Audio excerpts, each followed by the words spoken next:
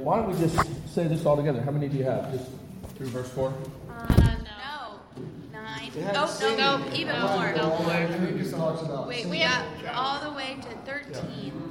All the way to 13, okay. Yeah, well, let's do it all. Let's stand together. Stand together. No, I'm not standing. Do back and forth. Let's do this side and then that side. You guys, Antiphonal. you guys, and then you guys, okay? So number 1 first. Come, everyone who thirsts, Come to the waters. and he who has no money, come buy and eat. Come buy wine and milk without money and without price. Why do you spend your money for that which is not bread, and your labor for that which is not satisfied? Listen diligent to me, and eat what is good, and delight yourselves in rich food. Incline your ear and come to me. Hear that your soul may live. Hand I will make with you an everlasting covenant. My steadfast, sure love for David. Behold, I made him a witness to the peoples, a leader and commander for the peoples. Behold, you shall call a nation that you do not know, and my nation because of the Lord your God and of the Holy One of Israel, for he has glorified you. Seek the Lord while he may be found. Call upon him while he is near. Let the wicked forsake his way, and the unrighteous man his thoughts. Let him return to the Lord, that he may have compassion on him, and to our God, for he will abundantly pardon. My thoughts are not your thoughts, neither are your ways my ways, declares the Lord. For as the heavens are higher than the earth, so are my ways higher than your ways, and my thoughts than your thoughts.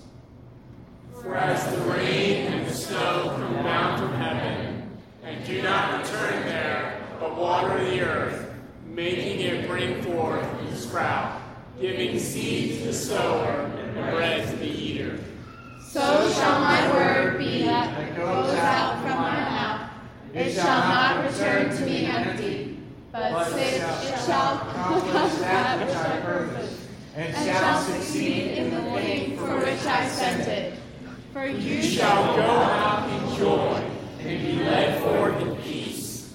The mountains and hills before you shall break forth into singing, and all the trees of the field shall clap their hands. Everyone, instead of the thorn shall come up the cypress, instead of the briar shall come up the myrtle.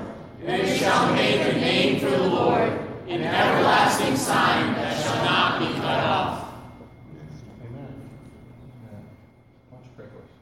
Lord, we thank you for this morning. We thank you for this weekend, but especially today where this is the day that you have made. This is your Sabbath day to rest and to reflect and to praise and to worship you. We pray that you would put some of these things into practice. We've been talking about that. Lord, that this worship would recalibrate our hearts and minds and wills and passions and imagination, that you would be present with us by your Spirit, and we praise you that you are. In Christ's name, amen. Amen. Have a seat. We want to turn on the lights? I think if somebody's near the lights, we could turn them on, and then when we're ready to sing, we could turn them back off. But I'm going to talk for a few minutes first. It's really been a pleasure to be with you guys. Looks like the rain is going away, so that'll be nice. I want to tell you, so maybe some of you know this, I've been doing campus ministry at Belmont for 20 years. And before that, I went to a place called Berklee College of Music up in Boston. Before that, I grew up in Baltimore, right? And yeah, that's right. And so when I was involved in various different campus ministries up in Boston when I was in college. We didn't have a Christian fellowship at the school where I was at, so I went to various different ones. I went to one different thing at Boston University, went to another one over at MIT, and just kind of anywhere we could find other Christians, we were happy. And I know in the North, that's kind of the reality. You can't be nearly as picky as you can in Nashville at Belmont. You could go to a good church every single weekend for like 4 years and never, decide where to go, which is its own problem. of course. And I remember at Berkeley, if you saw somebody in the cafeteria on Sunday morning dressed up to go to church, you knew that they were an actual Christian. And at Belmont, people will dress up on Sunday mornings to go to the cafeteria so you think they're going to church, and then they go back to bed. So that's a very different demographic situation. But I do, when I first, came, it was in my senior year in college that I started, deciding I needed to figure out what I believed. And I started going around to used bookstores and getting books. I'd come across this essay somewhere by C.S. Lewis called On the Reading of Old Books. And Lewis said that you should read 2 old books for every new book you read, because it would help you see past your cultural blinders. And that sounded like a good idea to me. Plus, I didn't have very much money, and I could go to all these used bookstores in Boston. And sometimes I found really crazy books. I literally one week would teach everybody, Paul didn't write any of the books that we associate with him. And Glenn Hoberg, who was in the group with me and later went on to start the RUF group at Harvard, would be like, Kevin, I don't think that's true. He'd call his pastor back home. And then I'd read another book, and the next week I'd be like, okay, that was wrong. And so it was all over the map. But I do, believe that God's sheep hear his voice. And, I take great hope in that. Because eventually, after you read enough books, you kind of figure out what's the radical fringe and kind of what's in the mainstream. And so I kind of began to settle and begin to understand grace a little bit. I came down to Nashville. I started working as a recording engineer in a recording studio down there. And then after doing that for a little while, I had the church I was at decided they wanted to start a college Sunday school class. So I put a little ad in the bulletin. I was like, well, I'd help teach this Bible study up in Boston. I didn't tell them what I'd been teaching, but I told them, I've been part of this, and so I'd be willing to help. And I really enjoyed that, and we were doing that for about a year when RUF came to Vanderbilt. Now, I was at a PCA church, and I had a lot of students from Vanderbilt that were in my college Sunday school class, and I began to hear about RUF. And actually, the first thing I heard was, I quoted from some old book by this guy, J.C. Ryle, a book called Holiness. And when I held it up in this college Sunday school class, one of the girls, the Vanderbilt girls, said, my RUF campus minister told me to read that book. And I thought, what is RUF?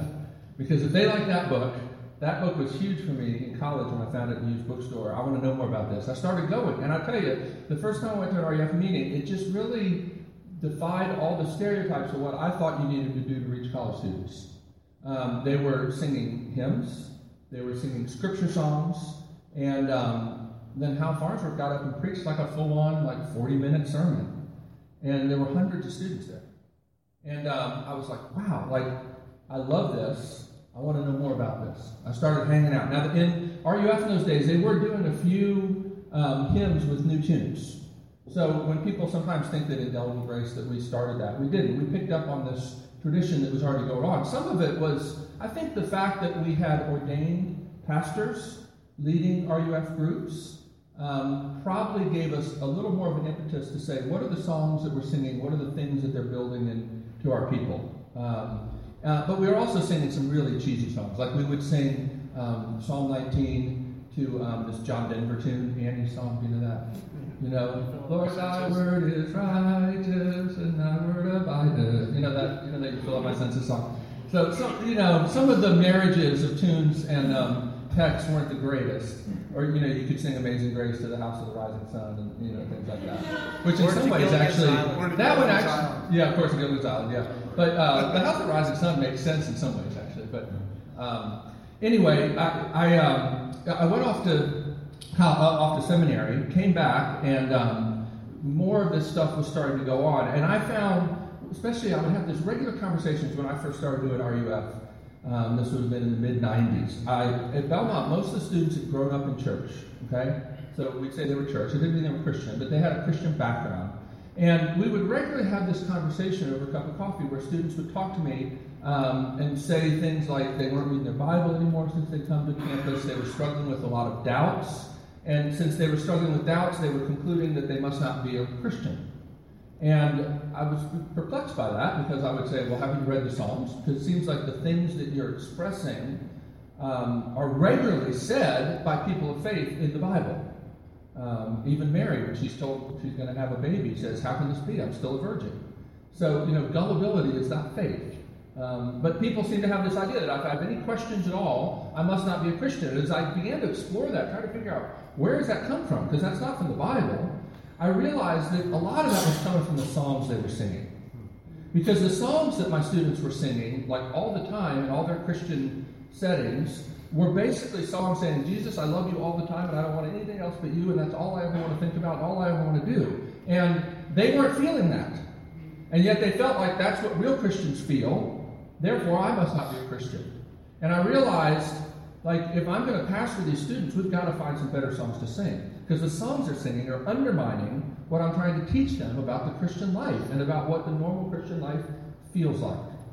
And that's when I began to kind of, search around for some other songs. And I guess really, in a lot of ways, what I was looking for were two things. Songs that were more honest about struggle and songs that were more explicit about the gospel.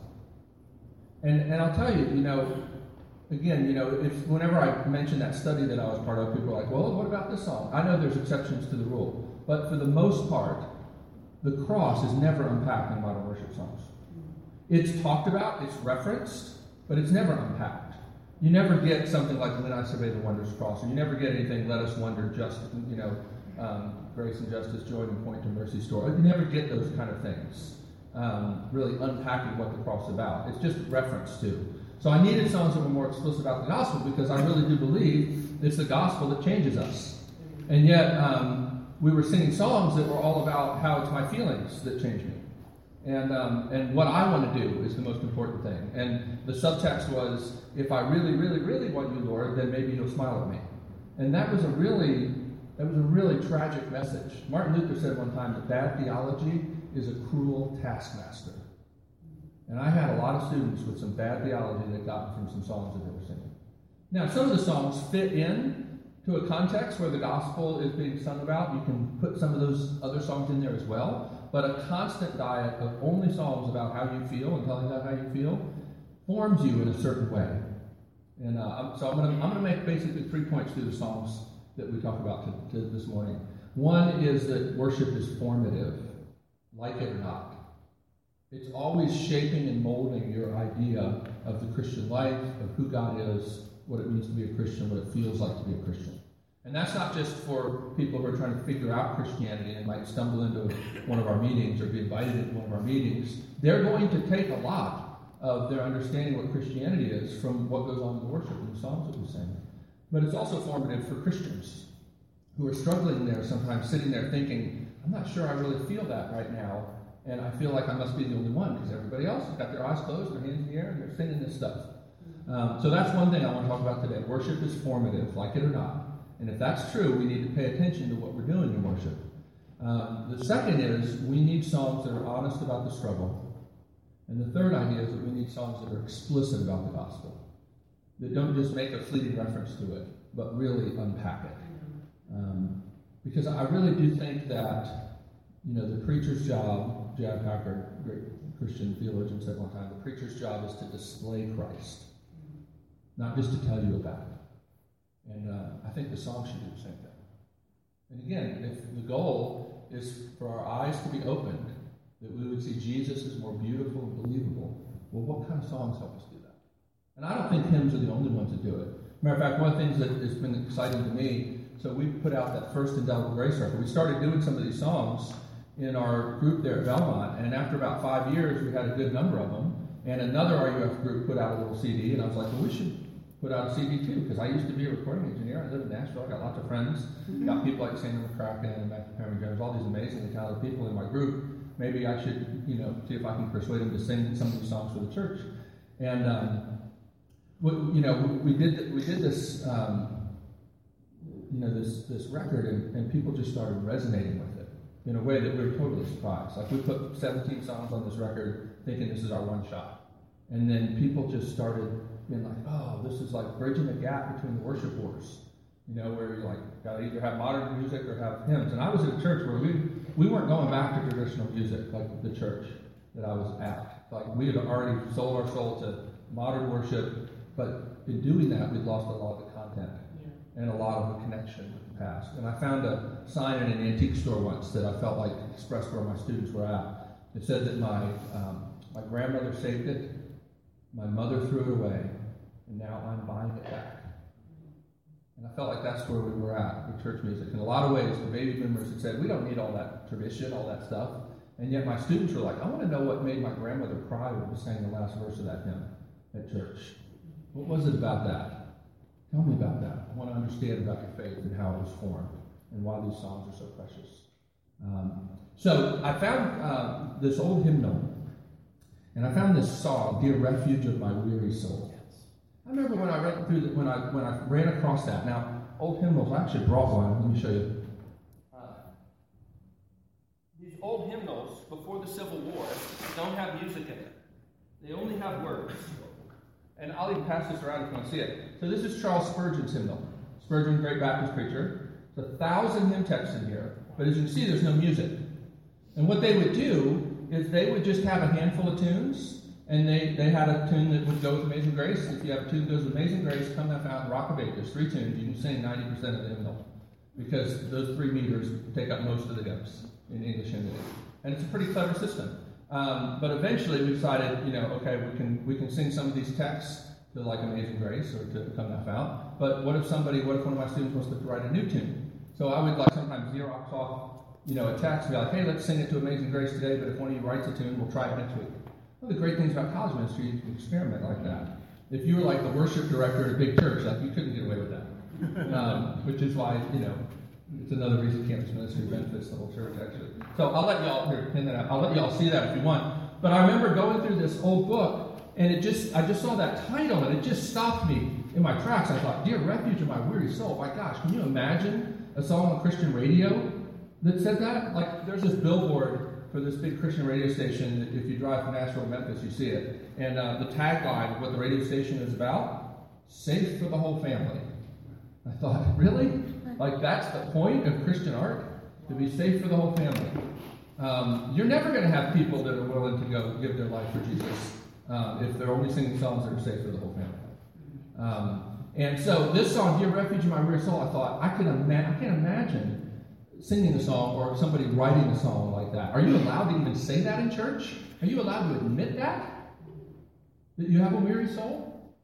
And as you go through, we're going to sing it in a minute, but let me just point out some of the words to you. So Anne Steele wrote this. And Anne Steele, I didn't know anything about her. I've since discovered a lot about her.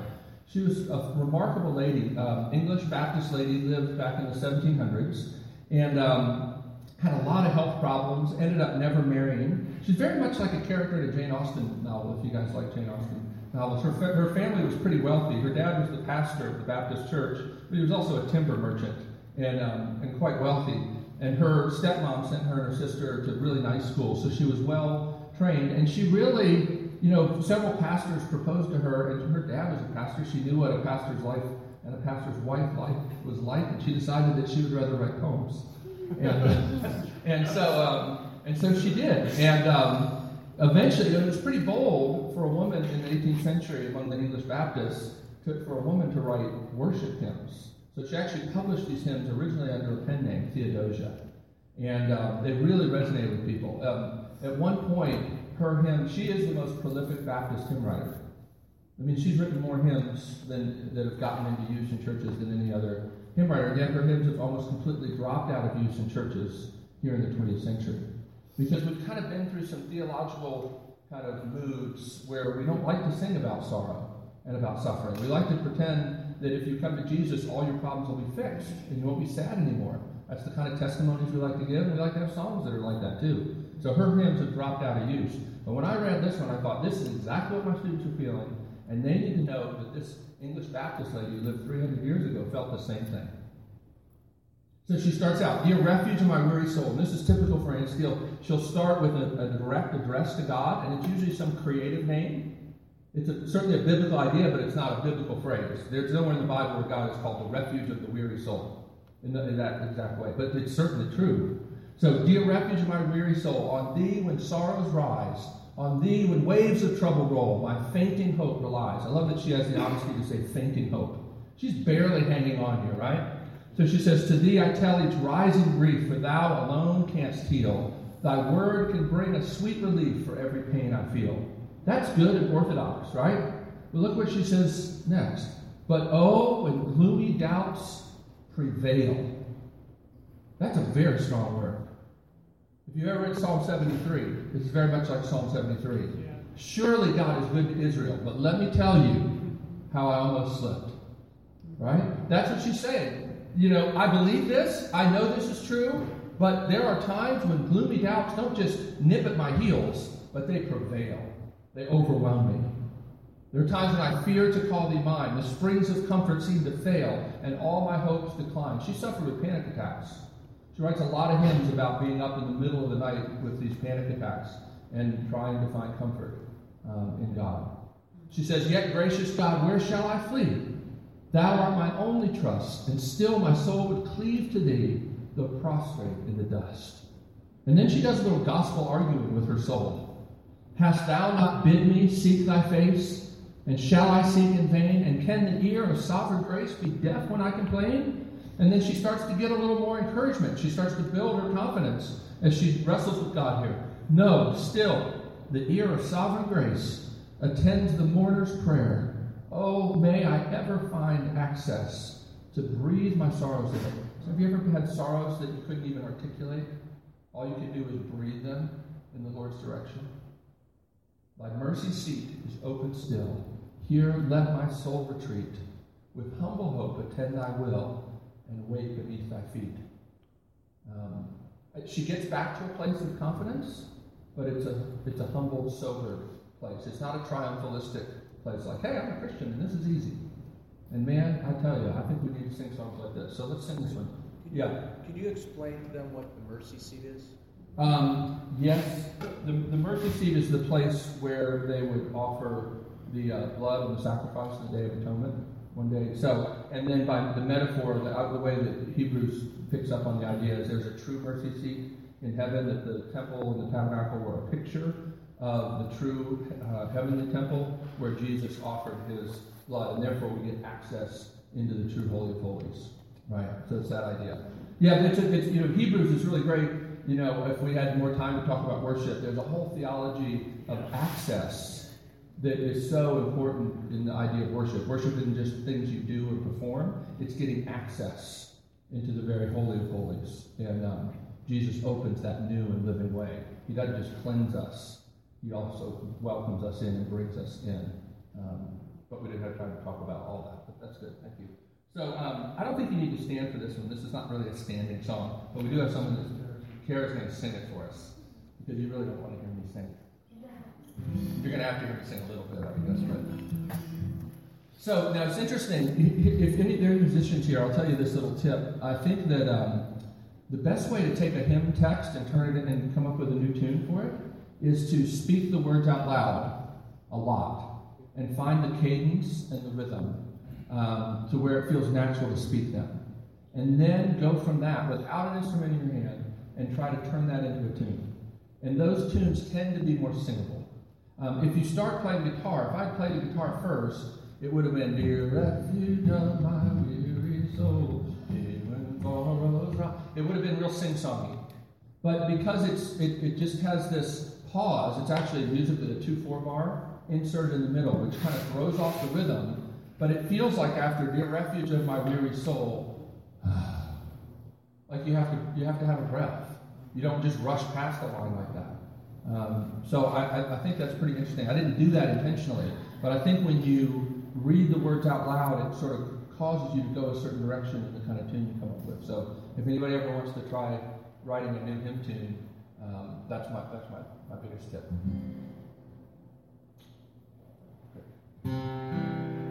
She'll sing the first verse, and then you guys come in.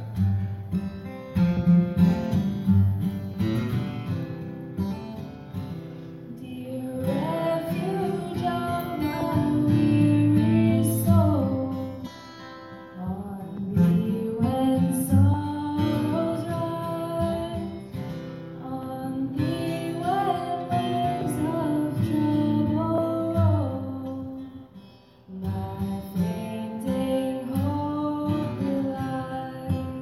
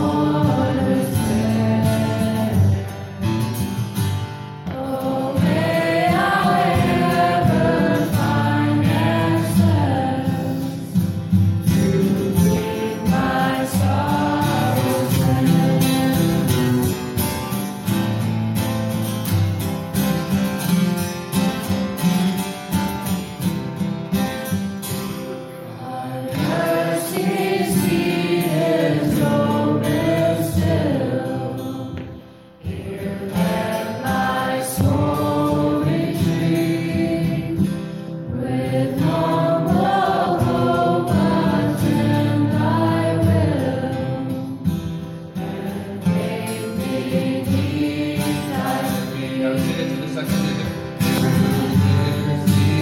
Is open still. Let my soul retreat. With humble hope attend thy will. Make me happy. Yeah, thank you for helping us with that. So, honest songs, and taking seriously that worship is formative, is important. The next one we're going to sing, Jesus, I my cross have taken. Do y'all sing that one? Y'all know that one? Henry Light, who wrote this, I always find this interesting story. His dad was kind of a wretched guy, and Henry and his brother, when they were 13, 14, their parents divorced, which was pretty unusual in Victorian England. And his dad remarried. Don't really know what happened to the mom. She disappears from the scene. The dad remarried. And when the dad remarried, he sent Henry and his brother off to boarding school. And from then on, when he would write letters to his own son, Henry's dad would sign them, not your father, but your uncle. So in other words, he basically told Henry, you're not my son anymore. And yet what's fascinating, and I know probably people that can resonate with that story in this room, unfortunately. What's interesting is the father image in almost all of his hymns is still a warm and comforting one. The idea of God as a father. And I always like to point that out because if you wonder whether that metaphor, that image is ruined forever by your own earthly father, your experience of your own parents, there's something about Henry Light's testimony through his hymns that I think says it's possible for God to bring healing even to that. Because he didn't have to write lines about the Father. He could have written about all kinds of other things. But when we get this, this fifth verse, it says, think what spirit dwells within thee, think what Father smiles are by. Or he's got some other hymns you might know, like Praise My Soul, the King of Heaven, where he has this line, Father-like, he tends and spares us well, our feeble frame he knows. In his hand he gently bears us, rescues us from all our foes. And that's just remarkable to me that a guy with that kind of father wrote those kind of lines. But one of the other things that I like to point out about this hymn, this is one of those hymns that you sing it, and part of you may gag a little singing it. Because this is some strong stuff. This is a great example of a hymn that models the way a mature Christian deals with struggle and suffering. But it may not be where we're at right now. I tell people, sometimes you have to sing this hymn, and one part of you sings it, and the other part of you says, Lord, I believe, help me in my unbelief. And so hymns actually can help us even learn and even try on words. Like you got to just now try on Aunt Steele's story by singing Dear Refuge of My Weary Soul. For 3 or 4 minutes, we got to sit in her story and try on those words and find that they helped us maybe even say things that we didn't even know we felt. Calvin says that about the Psalms, that there's every human emotion contained in the Psalms. And sometimes you don't even know you're feeling it until you sing them. Dan Allen, the great Christian counselor, said one time that we'd have a whole lot less need of Christian counseling if we sang more songs. I'm not against Christian counseling at all, but I think we need to sing more songs. And I think hymns like this are very much psalm-like in the way they tell a story that kind of unfolds, and they take you on a journey as you wrestle with things. And this is one of those hymns. There's another line I think is really helpful for college students. It talks in verse 5 about sin, soul, that know thy full salvation, rise over sin and fear and care. It means anxiousness. Joy to find in every station, something still to do or bear.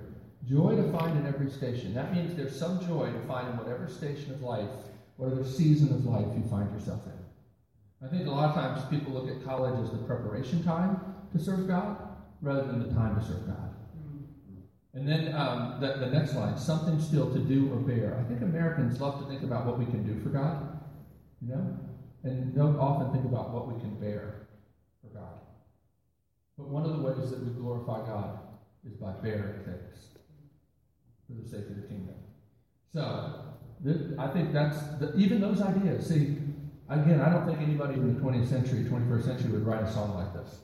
And when we recorded this song, it's 7 minutes long. Okay? And I've been enough in the Christian music industry to know that you don't try to, put out 7-minute songs. Like, they don't play those on the radio or whatnot. But for the longest time, this was the most downloaded Indelible Grace song on iTunes. There's something about this 7-minute song, and we might sing it a little faster than that, we'll see, that I think, it's really formative. Again, back to that on the reading of old books. Listen, Henry Light may be wrong about how we think about suffering, but we, in our day and age, tend to think suffering is just something to get past as quick as possible. And we rarely ask, what is God doing in the midst of this? How can I come to know God more deeply, more richly in the midst of this? We don't ever think about that. And unless you sing a song like this, or unless you talk to Christians maybe from another culture, another place where suffering is more a regular part of their experience, you probably won't think differently than sort of modern American people think. This at least opens your eyes that there are Christians who think very differently about suffering than you do. They might be wrong, but you might be wrong. But you're never going to even raise the question if you don't sing songs that think about things very differently than you. So let's sing this one. This is worth standing, I think.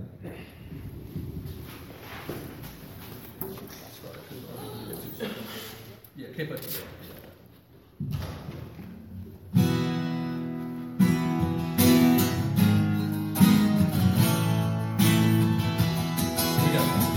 Jesus at my cross and taken, all to leave and follow me. There are still to despise forsaken. Now from hence my all shall be. Perish every fond all our sorrow or hope, no.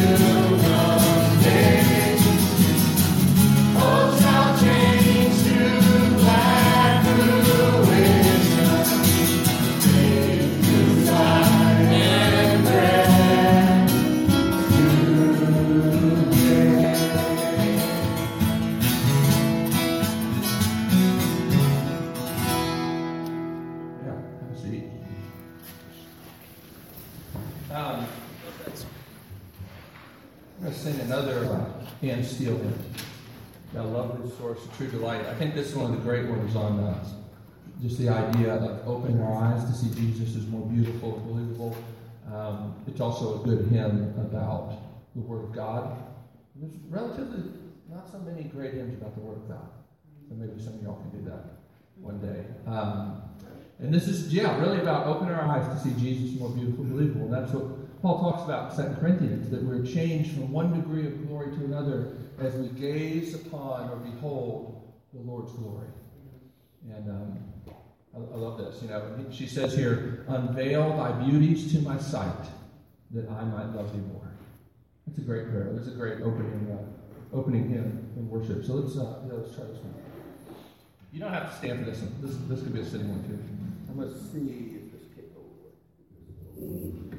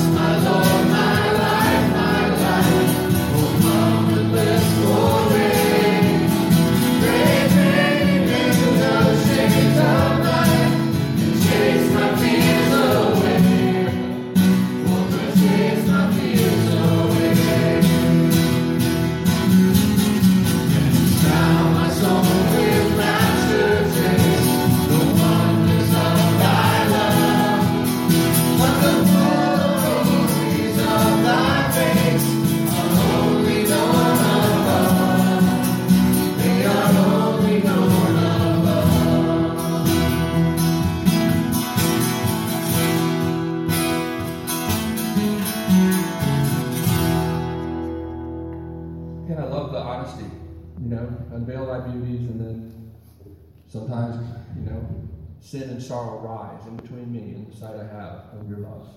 And I need you. Too soon the pleasing saying is clouded over with pain.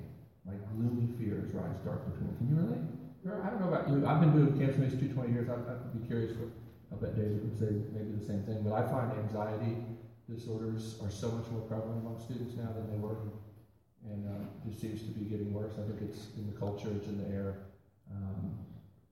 so I find her hymns really helpful, because she's somebody that really struggled with anxiety and panic and all those sorts of things. So that's the idea. We need honest songs. We need songs that remind us that worship is formative. We need to see Jesus more beautiful and believable. And then we need to sing songs that are explicit about the gospel. And so we're going to sing And Can It Be? Now, this one is a great one. You know, John and Charles Wesley, I'll tell you the story about Charles Wesley getting converted, because it's a great story. You know, John and Charles came over to America to be missionaries to Georgia. John was ordained as an Anglican priest at this point. Charles was not. He came over to be the secretary to General Orgethorpe in the Georgia kind of penal colony they had down there. And you know, they ran into this hurricane off the coast of Georgia, and all the sailors are freaking out. Everybody's freaking out except this group of German Moravians. Every day at the appointed hour, the Moravians, these German Moravians, Christian group who love singing, they would come up onto the deck and sing their hymns in German. John actually began to learn German so he could figure out what was it about these people that even in the midst of this hurricane came up on top of the ship while all the hardened sailors are freaking out and puking their guts out, and here these guys come at this appointed hour to sing their hymns. And he's like, I've got to figure out what they have, okay? So he starts trying to hang out with them and learn about them. The Moravians were people that, you know, would literally get themselves sold into slavery so that they could minister to the slaves. All kinds of just amazing stories about the Moravians. They were those followers of John Huss, who had reintroduced singing, and then after Huss was burned, they'd had to go hide in the mountains. And they were still around. Now, 300 years later, this group, that singing is very important to them. Hymns are very important to them. And eventually, Wesley and Charles and John ended up going back to England.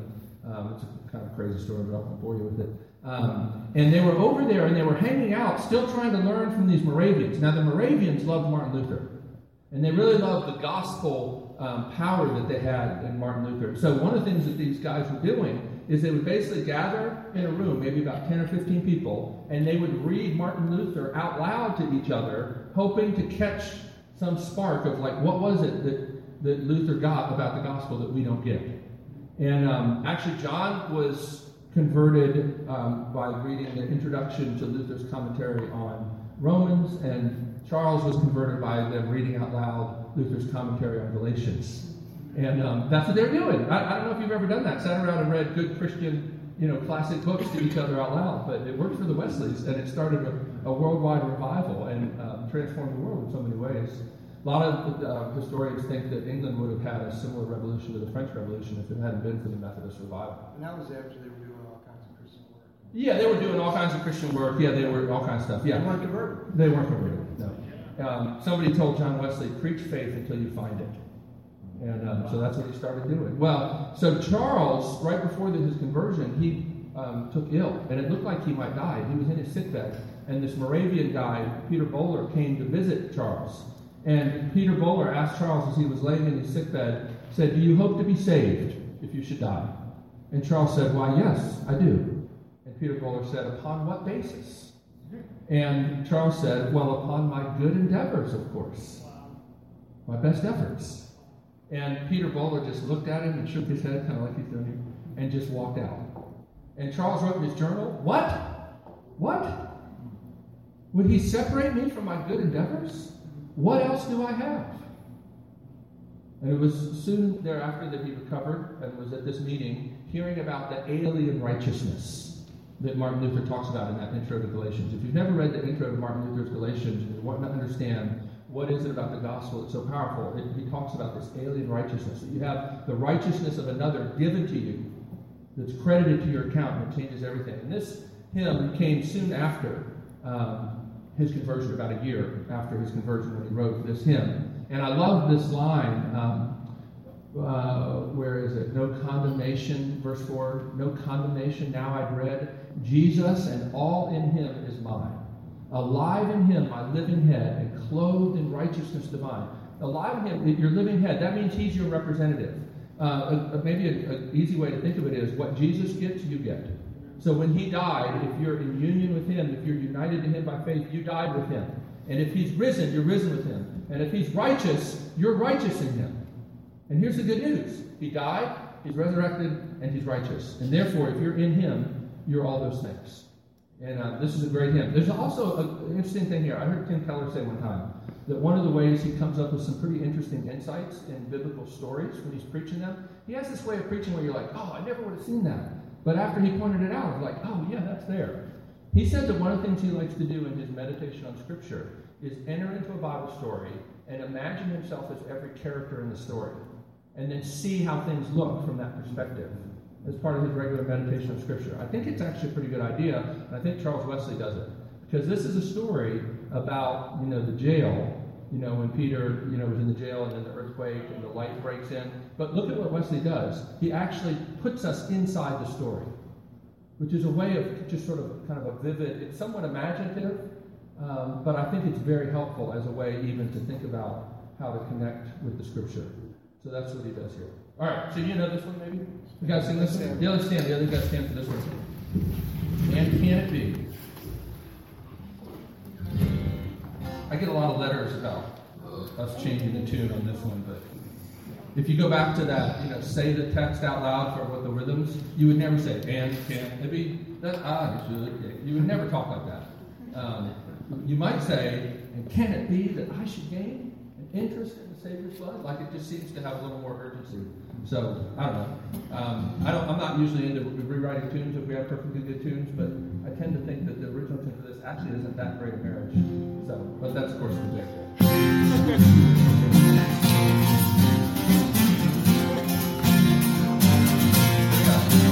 And can it be that I should gain an interest in the Savior's blood? I need for me who causes pain, for me who into death pursues. Amazing love, how can it be that thou, my God, should die for me? Amazing love, how can it be that thou, my God, should die for me? Amazing love, how can it be that thou, my God, should die for me?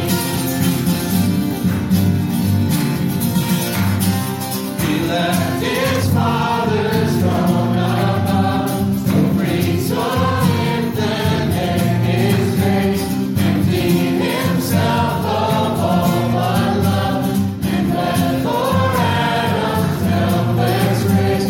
His mercy all immense and free, for oh my God, it found out me. Amazing love, how can it be that thou, my God,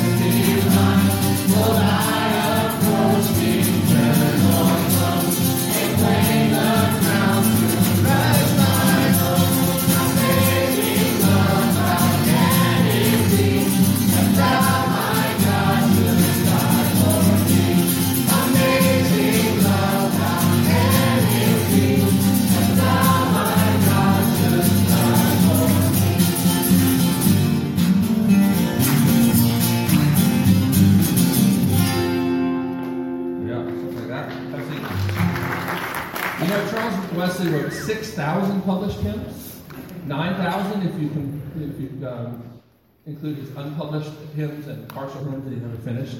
And I once calculated the day of his conversion to the day of his death, he averaged a hymn a day. Yeah, he was just a freak.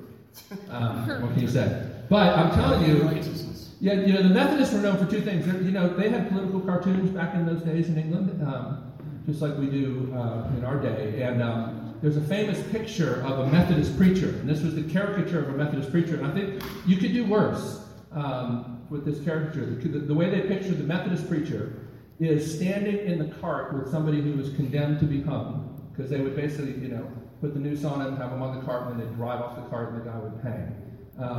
The Methodist preacher there with the hymn book and the Bible is there preaching the gospel to the person about to be condemned. The Wesleys would regularly get themselves locked into Newgate prison to minister to people on death row. And in those days, there was no minimal age for death, punishable offenses. 11, 12 years old, steal a loaf of bread, you were going to hang. And the Wesleys, when he talks about my chains fell off, that's not just sort of a cool abstract image. He regularly had himself fettered to people condemned to die and preach the gospel there. And we could do better, I think, or we could do worse than to have, when people think about RUF or they think about your church, what do they think about you? Oh, those are the people that identify with people condemned to death, and they preach the gospel and they sing hymns. That's what they were known for. John Wesley was asked one time how the Methodist movement spread so rapidly, and he said simply, our people die well. What he meant is they died in assurance of faith. And in a day when people died at home with all their family around, not, in hospitals kind of tucked away. I'm not saying that, I'm against that. But in those days, that wasn't how people died. They died at home with everybody around. And people died well. And people wanted to know, what was this gospel that allowed them to die well? Well, let's jump to the next one, Upon a Life. Can we do that one? So for the longest time, I love Charles Spurgeon. He's a great preacher. If you've never read any books by Charles Spurgeon, highly commend him. You can even just Google Spurgeon sermons and read a Spurgeon sermon. I think it would be good for your heart and soul. If you ever are looking for a devotional book, I think sometimes it's good to warm up maybe with a devotional book even before you try to read the Bible in the morning sometimes. And Charles Spurgeon put out a thing called Morning by Morning, and then another one called Evening by Evening. Those are really good. You can get an app for it. I think it's probably free, right? Or if not, it's $1 or $2. And every day when you open up your phone, you can have kind of a couple paragraphs in the scripture. Anyway, love Spurgeon. But Spurgeon loved to quote people, and sometimes he gets credit for the quote even when he's quoting somebody else. And this is a good example of that, because for the longest time I loved this little line, and people said, what's the gospel? Kevin, what is the gospel? I'd say, well, I think Spurgeon summarized it well when he said, upon a life I did not live, upon a death I did not die, I stake my whole eternity. It's this idea of substitution, right? Man substitutes himself for God in sin, and in the gospel, God substitutes himself for man. And our hope is upon a death we didn't die, and upon a life we didn't live. Righteousness is not the same thing as forgiveness. Forgiveness is when you're sort of brought back to zero. But Jesus said you need to love the Lord your God with all your heart, mind, soul, and strength. And I don't care how many times you get brought back to zero and have a fresh opportunity to try again, you're never going to achieve that. But Jesus did. Jesus did achieve that. And when you put your trust in him and you're united to him by faith, you get that. Right? So it's true. That's the heart of the gospel. Upon a life I did not live, upon a death I did not die, I stake my whole eternity. And I pray that that's true for you. Or I pray that you want that to be true, and that you'll plead with God to give you faith, to believe that, to put your hope there. I later found out that actually was a quote from a hymn by Horatius Bonar. And so, of course, I was like, well, we got to sing this one. Now, this one has a little bit of a range to it, but we think this is a pretty good key, not too high for the girls. And I usually find it's better to pitch the songs well for the girls, because the guys tend to not sing as loud anyway, so might as well get the sisters to help us as much as possible. Let's stand up and do this one.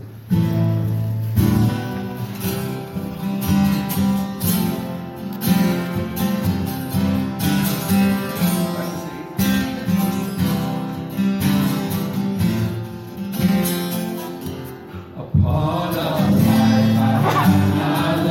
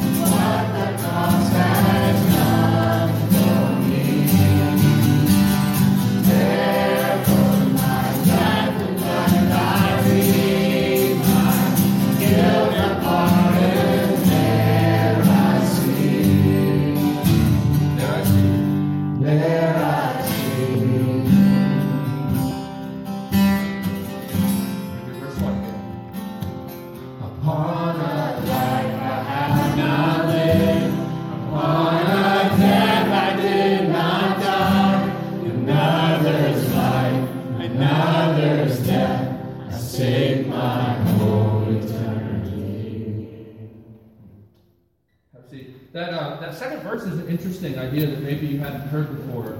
Not on the tears which I have shed, not on the sorrows I have known. Another's tears, another's grief. On these I rest and these alone. I think it's an interesting idea to think that you could seek to be justified by your sorrow. But I do think it's worth pondering. Sometimes you can get stuck in that and feel like I deserve God's grace because I've suffered. And you need to understand that the only thing that qualifies you for grace is Jesus and his work. Charles Spurgeon, quote him again, put it this way, he said, do not make your wounds a rival for the wounds of Christ. It's by his stripes that we're healed. And I know that sounds like strong medicine. Doesn't mean that he doesn't grieve with us. But there can be a sense in which God has no right to demand anything of me because of what I've suffered. And you can get stuck in that in sort of a way of kind of self-righteousness that can be really dark.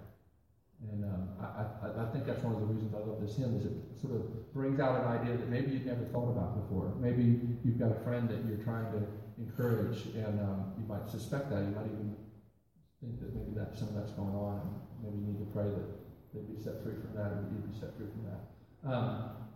I don't know how much time we got. We want to close with Jordan Stormy Banks. Yeah, why don't we have a few minutes for questions? Yeah. And then we're going to close with on Jordan Stormy Banks. So, anybody got thoughts, questions, feedback, anything that we've talked about this whole week? Yes? You said something, I think it was in your yesterday's sermon, about not making the singing part of our worship service. I can't remember your exact word. It's kind of like a warm-up for the sermon, and not making the worship or the singing the only part. Could you maybe elaborate on that more? How to have that balance? I think we're in a day and age where people just kind of colloquially will say worship and refer to the singing. So they'll talk about, that church has great worship. And what they usually mean is just the singing. So I want to caution us against equating worship with singing, because worship is more than that. And as I told you in the New Testament, rarely is the word worship referred to gathering together with Christians and praising God together. It usually refers to how we live all of life. There is still a place in thinking about what we do, gather together for a corporate time of worship, or your personal time of worship and your devotional times, whatever. But we don't want to say that that's equated with worship. Worship's more than that, bigger than that. I also think, though, particularly in the Presbyterian tradition, sometimes we think of the sermon as the main thing, and the other elements as just kind of warm-ups for that. And I think that could maybe be a problem, too, because it seems to me biblically singing is advocated as a way to get the word to dwell in you richly. I'm not opposed to preaching. I am a preacher. I spend most of my time preaching, rarely singing, and that's good. I tell people, sold a lot of Indelible Grace records because I don't sing on them. I have other people that sing. But I do think, I guess what I'm arguing for is a little more holistic approach. And as I survey church history, I see that holistic approach is kind of our heritage. And something that I think those job descriptions have sort of gotten split in some ways in the modern church, and I don't think that's the most helpful thing. So that's kind of what I was getting at. The dialogue worship, and even, the sacraments. The sacraments, reading the scripture, the praying, preaching, it's all about getting to see Jesus as more beautiful and believable. And you need all those things. Now, in an RUF meeting, we don't do the sacraments. So we have prayers, we have the songs, we have scripture reading, and we have the sermons. And that's why, I'm like, you need to make the most of the songs, especially in that context, because you don't have the sacraments. I don't want to think of the songs just as sort of like warming people up. I think that in the songs you actually can have your eyes open to see Jesus more beautiful and believable. Not because the songs are equal with Scripture, but because they mediate scriptural ideas and images. Just like when you encourage somebody with a scriptural idea, Yeah, that's all I have.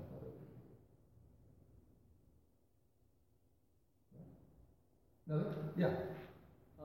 What are some significant resources that or influences? I mean, you're talking about old hymn books, and just if someone was interested in crafting new hymns, new songs, where would you encourage those folks to go to for wells or mines of resources? Yes, Well, I can give a limited answer, but then I can also maybe point you to some stuff. So I did. There's an organization called Doxology and Theology. A guy named Matt Boswell, and he's got a friend Matt Papa that have written some. You know that Behold the Wondrous Mystery. Do you know that song? No. What's cool, like when we did the first Indelible Grace record like 20 years ago, came out in 2000, so not quite 20 years now, but when we started doing that, there wasn't very much modern worship that was, like I say, honest about struggle or explicit about the gospel. There just weren't many modern songs that were doing either one of those things. But there are a lot more now. And a lot of those folks would look at RUF and say that we were an influence to them, to get to them to start to think about worship songs that had more substance to them. And now there's a lot of people, particularly like the Acts 29 movement, a lot of Reformed Baptists, folks that are writing original songs. I mean, certainly you've got Keith and Kristen Getty, within Christ Alone, and they've got, some great stuff. And I think the world of those guys. They live in Nashville now, so honored to be friends with those guys now. But there's a whole lot more. And I went to a conference last year up at Louisville at Southern Seminary, and there were probably 400 or 500 men and women, mostly under 30, with lots of tats, who were doing all kinds of really robust worship of new songs that they'd written that were full of the gospel. And so I feel like the Lord is stirring up a lot of this stuff. And there is a new website that's going to come out called the Retuned Hymnal that's going to take kind of all the Indelible Grace, RUF stuff, as well as different organizations like Sovereign Grace and Cardiphonia. And there's just all this stuff. So I did a lecture once at the Hymn Society's meeting, and a friend of mine who works at Hope College now, he had cataloged over 1,000 retuned hymns since the first Indelible Grace record came out. So that's what's cool. See, in RUF, we love to talk about teach, demonstrate, observe, evaluate, encourage. That's the discipling process. So, that first Indelible Grace record, we had 17 songs on there. I wrote 10 of them. The next records, I wrote like 2 or 3. Because the students now had picked up on the idea, and they were doing it and making it their own. And now somebody like Sandra McCracken not only has done retuned hymns, she's written songs, from scratch, and she's written psalms. She has this new psalms project. And so it's just really cool to see the way that this has taken root and spread all over the place. So that's great. And I've got that Doxology and Theology. If you just Google Doxology and Theology, and you can find the talk that I gave a year ago on basically how to write a new tune. And my first point was, where do you find a text? And the second point is, what makes it a good text? How do you go about retuning? And then I have a document, which I could give to you, on sources to find texts. Because the cool thing about Google Book Search, like that Spurgeon hymn book, you can get that, right, for about 10 or 15 bucks. And that's awesome. I would give that to my songwriters anyway, just for them to read devotionally. And if they resonated with the text and wanted to put it to music, that was a good thing. Because I knew as a pastor, if you're going to put a text to your music, you're going to have to really inhabit that text. And even if the song isn't great, that was good for their soul. So that was sort of my little sneaky pastoral thing that I was doing, especially with my creative types that really, would resonate with some of that. And then they were actually being discipled by these dead people in how to write songs. So that's good, but I like that. But there's so many, like Google Book Search, you can just look up Spurgeon's hymn book, and you can download it as a free PDF. Like if you like Henry Light's hymns, we sang Jesus on my cross, I love that hymn. I wonder what other hymns he's written. Well, he wrote 200 other hymns. And some of them are great. And you can do Henry Light's works as a PDF and download it for Google Book Search for free. So it's a great time. You can also go to eBay and get cool leather-bound hymn books from the 19th century, usually for under 40 or 50 bucks. And that's really cool. The first Presbyterian hymn book authorized by the church to use was in 1843, and you can find copies of that on eBay. Nice leather-bound, cool copies for less than 50 bucks if you search around. So I like to give those out to my students when I do their wedding. So there's lots of good stuff, and you won't remember any of that. So I'll send that document to Chris to spread to the leaders. All right, good. Any others? Don't be shy. Yeah, hey.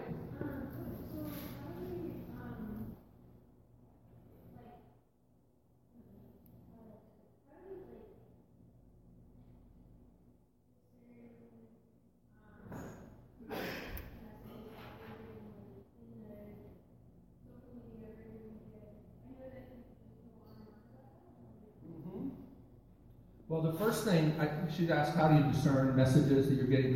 So you're back kind of that first talk about how all of life is liturgical and it's portraying a beautiful life for us. Yeah, I think of culture, particularly popular culture, but all culture, is a map of reality. And in places it corresponds to reality, in other places it diverges. But every piece of culture is taking something that God made, and everything that God made is stamped with meaning. That's why Psalm 19 says that the heavens declare his praise. The creation is preaching about who God is and what he's like, and yet we try to take it and make it say something else. That's part of what idolatry does. And culture is a way of us taking the stuff that God has made and it's like saying something with it. And either we're amplifying that God, deserves all the glory, or we're trying to make it say something else. So, pop culture and culture, like even messages you get on social media, I think like when I think about, pictures, and people are always like, oh, everybody only presents the good side of themselves in their pictures on Facebook or whatnot.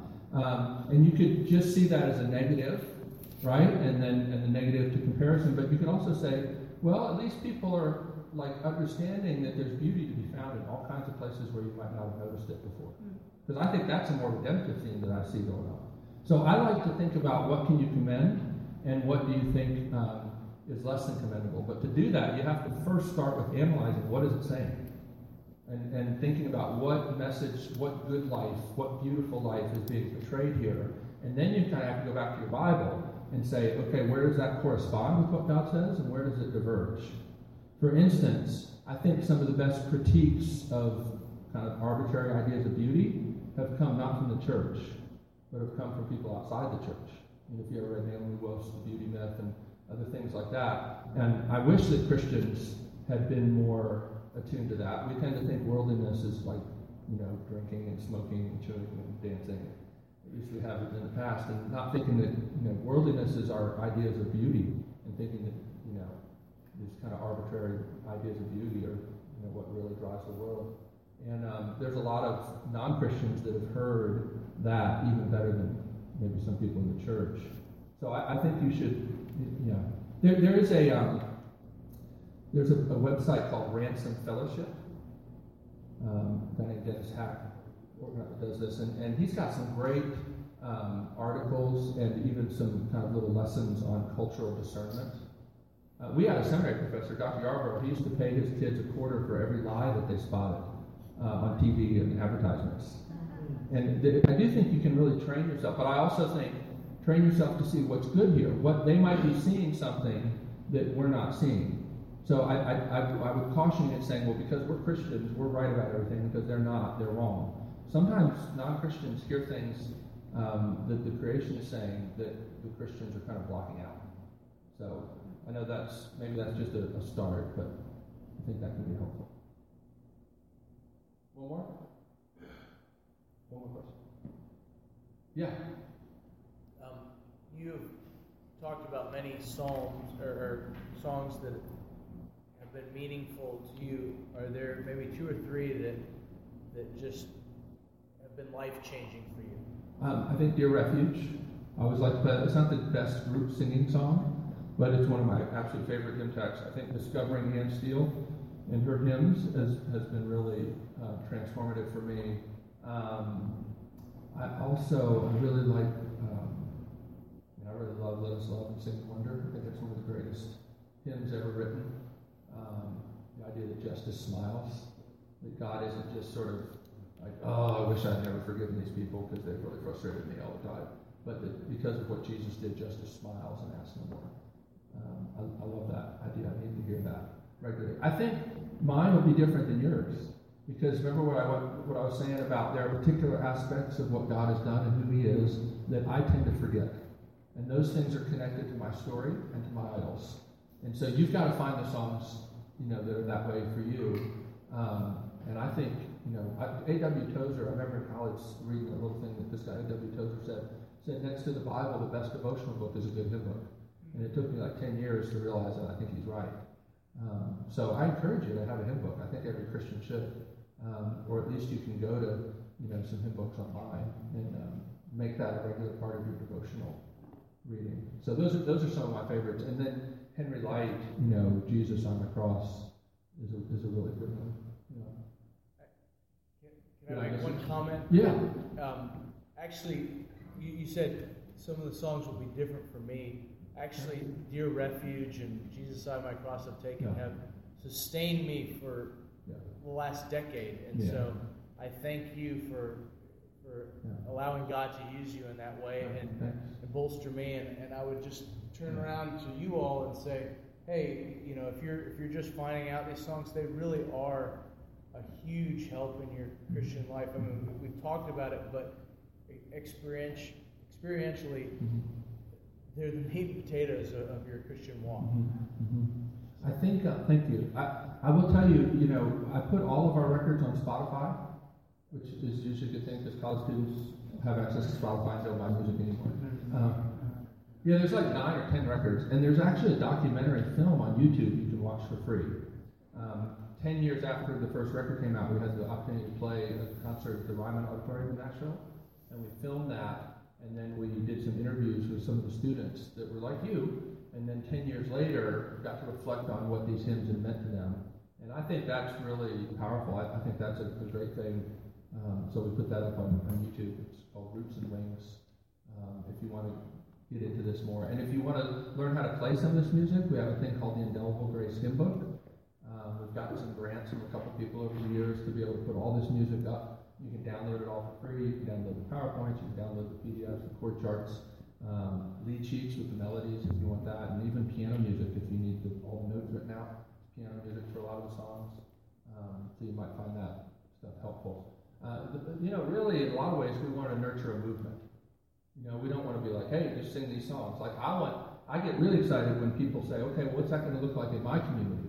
Because my musical voice is very different, than your musical voice in Nashville. I'm like, okay, awesome. Why don't you take up this idea and run with it and incarnate it in your context? Because I found after that first couple records, people were trying to duplicate the sound of our records. And I thought, I want the songs just to start with acoustic guitar and a vocal, and then you flesh it out with whoever God has brought into your worship community. And I think we've thought about that more, especially as we've gotten some historic black colleges with RUF groups, and they're like, well, how do we be part of RUF in this tradition that is a big part, but yet add our voice and contribute, the gifts from our community? And that's been really exciting to me. And I've got a missionary down in somewhere down South America who translated like 100 of the songs into Spanish. Got another guy who's translated a bunch of them into Chinese. And I think it's great, but my ultimate hope is that people would then take that idea and run with it in their own community. But I do think that the records are helpful just for meditating, and getting the gospel in your heart. And I try to make the records in a way that you'll enjoy listening to them in your car. I try to mix the vocals a little softer than a lot of Christian records so that you can sing and feel like the music envelops you. Because that's what I hope you'll do, and that's what I'd like to do. And that's what I love about my kids. We're working on a record, they get to hear those songs all the time. And, my little kids, now they're older now, but they were little, they could sing "And Can It Be" when they were 4 or 5, sing all the words. And I think that's good for our souls. Let's close with on George Stormy Banks. Y'all know this one?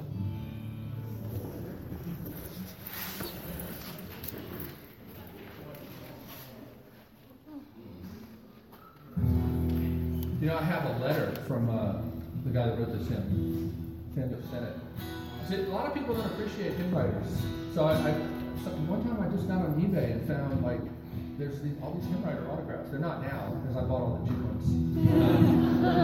But this guy lived in the 1700s, and there was a letter for $30. He was like, hey, it's a letter by a Baptist preacher. I was like, it's not just a Baptist preacher, that's Samuel Sennett. He wrote on George Stormy Banks. So I don't know. I'm kind of a hymn nerd, I guess. The Lord just keeps drawing me deeper and deeper into this.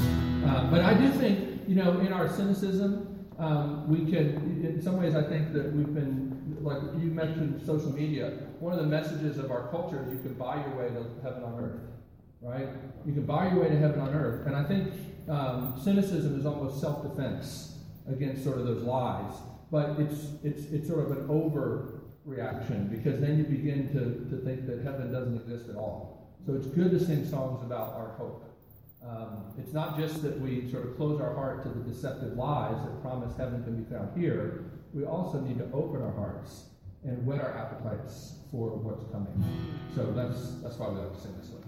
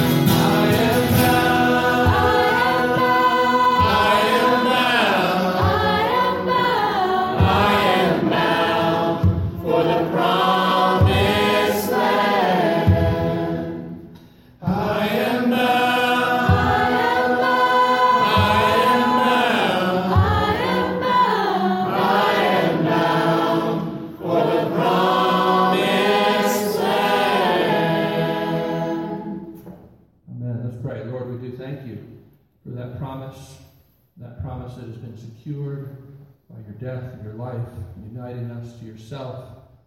We pray that that day that is coming for sure would drive the way we live this day. That you would drive out fear, that you would drive out boasting, that we would live for you and your kingdom, that you would be glorified and honored in all that we do. We ask this in Jesus' name. Amen.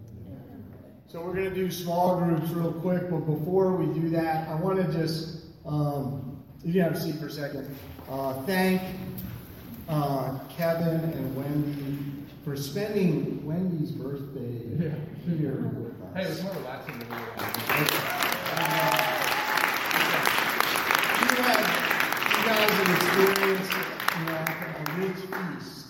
a rich feast of gospel messages and just the hope of these songs and the hymns. And so it's been just a joy to have you here to be encouraged by all of this. And one quick little story. Some of you guys in my group know about my panic attacks, anxieties, when I was in St. Louis. And doing an internship with New City Fellowship, down everything. And Kevin was a friend during that whole time. And I distinctly remember, this is after the time when I came back to school to take one class with J.L. Bars. And in the midst of that class, after I'd come back to St. Louis from Maryland, I was just a dark night of the soul, doubt, anxiety, panic attacks. I distinctly remember, this is before cell phones, calling you probably 1 a.m. in the morning. I don't know what time it was. And just feeling like, Kevin, I think I should leave. I don't see myself being in the ministry. I don't see. Ready for it? And I just remember your encouragement to battle, to fight, and to stay. Stay in St. Louis, finish seminary, etc. But a lot of that was thinking about encouragement, fellowship, the connection, the gospel. And, that's what you guys need to take back, to your campuses. Friendship that battles, friendship that encourages, friendship that sings these songs together, so that you don't forget the gospel, because it's so slippery. So slippery. You've got to be singing these songs deep into your hearts, into your lives. And so I just want to thank you for that, brother, and just for being here with us. And so the other thing is I want to pray for Anna Catherine. Anna Catherine, come up.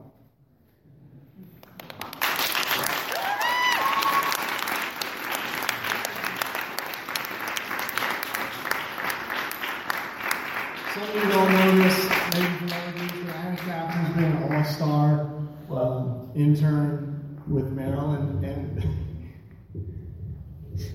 this is like her last day being with us. And so I just want to thank the Lord for her and pray for her as she goes back to Alabama and Mississippi to do Teach for America the next 2 years. So we need to be praying for her, encouraging her, texting her. She's going to be with first graders in a little place called Duncan, Mississippi. I have no idea where that is. It's somewhere in northern Mississippi, in the Delta or something, right? So I want to pray for her. She has just been fantastic. So please love on her, and not just today, but as she goes away from us. And she's just been fantastic. And we celebrated you the other week. I just want to pray for you. So, Lord Jesus, thank you so much for Anna Catherine and just for her service to these students, to me, to this ministry for the last 2 years, raising money, living in extreme poverty as a RUF intern. But Lord, thank you for her heart for you, for service, and her love for you and these students and this ministry. And Lord, would you go with her? Would you be with her? Would your Spirit be mighty on her as she goes into a new place with unknowns and meets all these children and does a new job that she's never done before. But Lord, thank you for her faith stepping out, wanting to serve the poor, wanting to serve those in need. And Lord, would you help her find quick fellowship, a church, friends, Lord, to sing these songs with, to praise. And so, Lord, be with her, go with her, and we pray all this in Christ's name. Amen. So we're going to do, go to the campus. Yeah. Yes. Mr. Matt. It's my turn now. I just want to thank you guys. I think this has been a wonderful weekend. I hope you've enjoyed it as much as I have. And I want to thank you for the opportunity to be with you guys. But we need to thank you, brother. We need to thank you. So this guy has been a huge blessing to my family, extended wise. You've ministered to people that I care about a great deal. We want to thank you for building this segment of RUF so that we could come and be together, and inviting the church too, and so that we can be together as campuses and as churches in a better picture of the body. So I've been up here, I've told you rules. I've given you announcements. So now is there rule number 10 of please pay Chris? Now we're going to do rule number 11. Let's thank Chris for everything.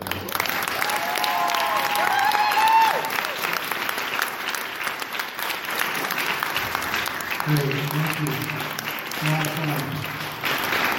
At 12 o'clock, there's lunch.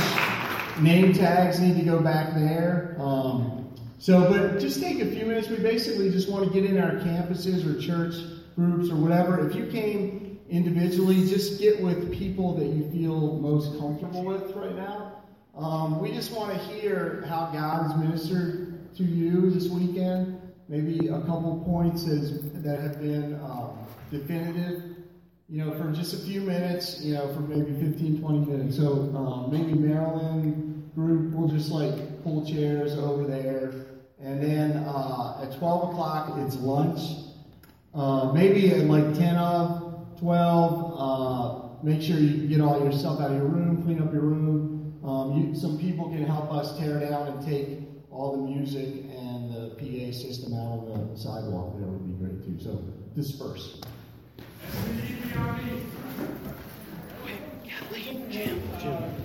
We'll go over here.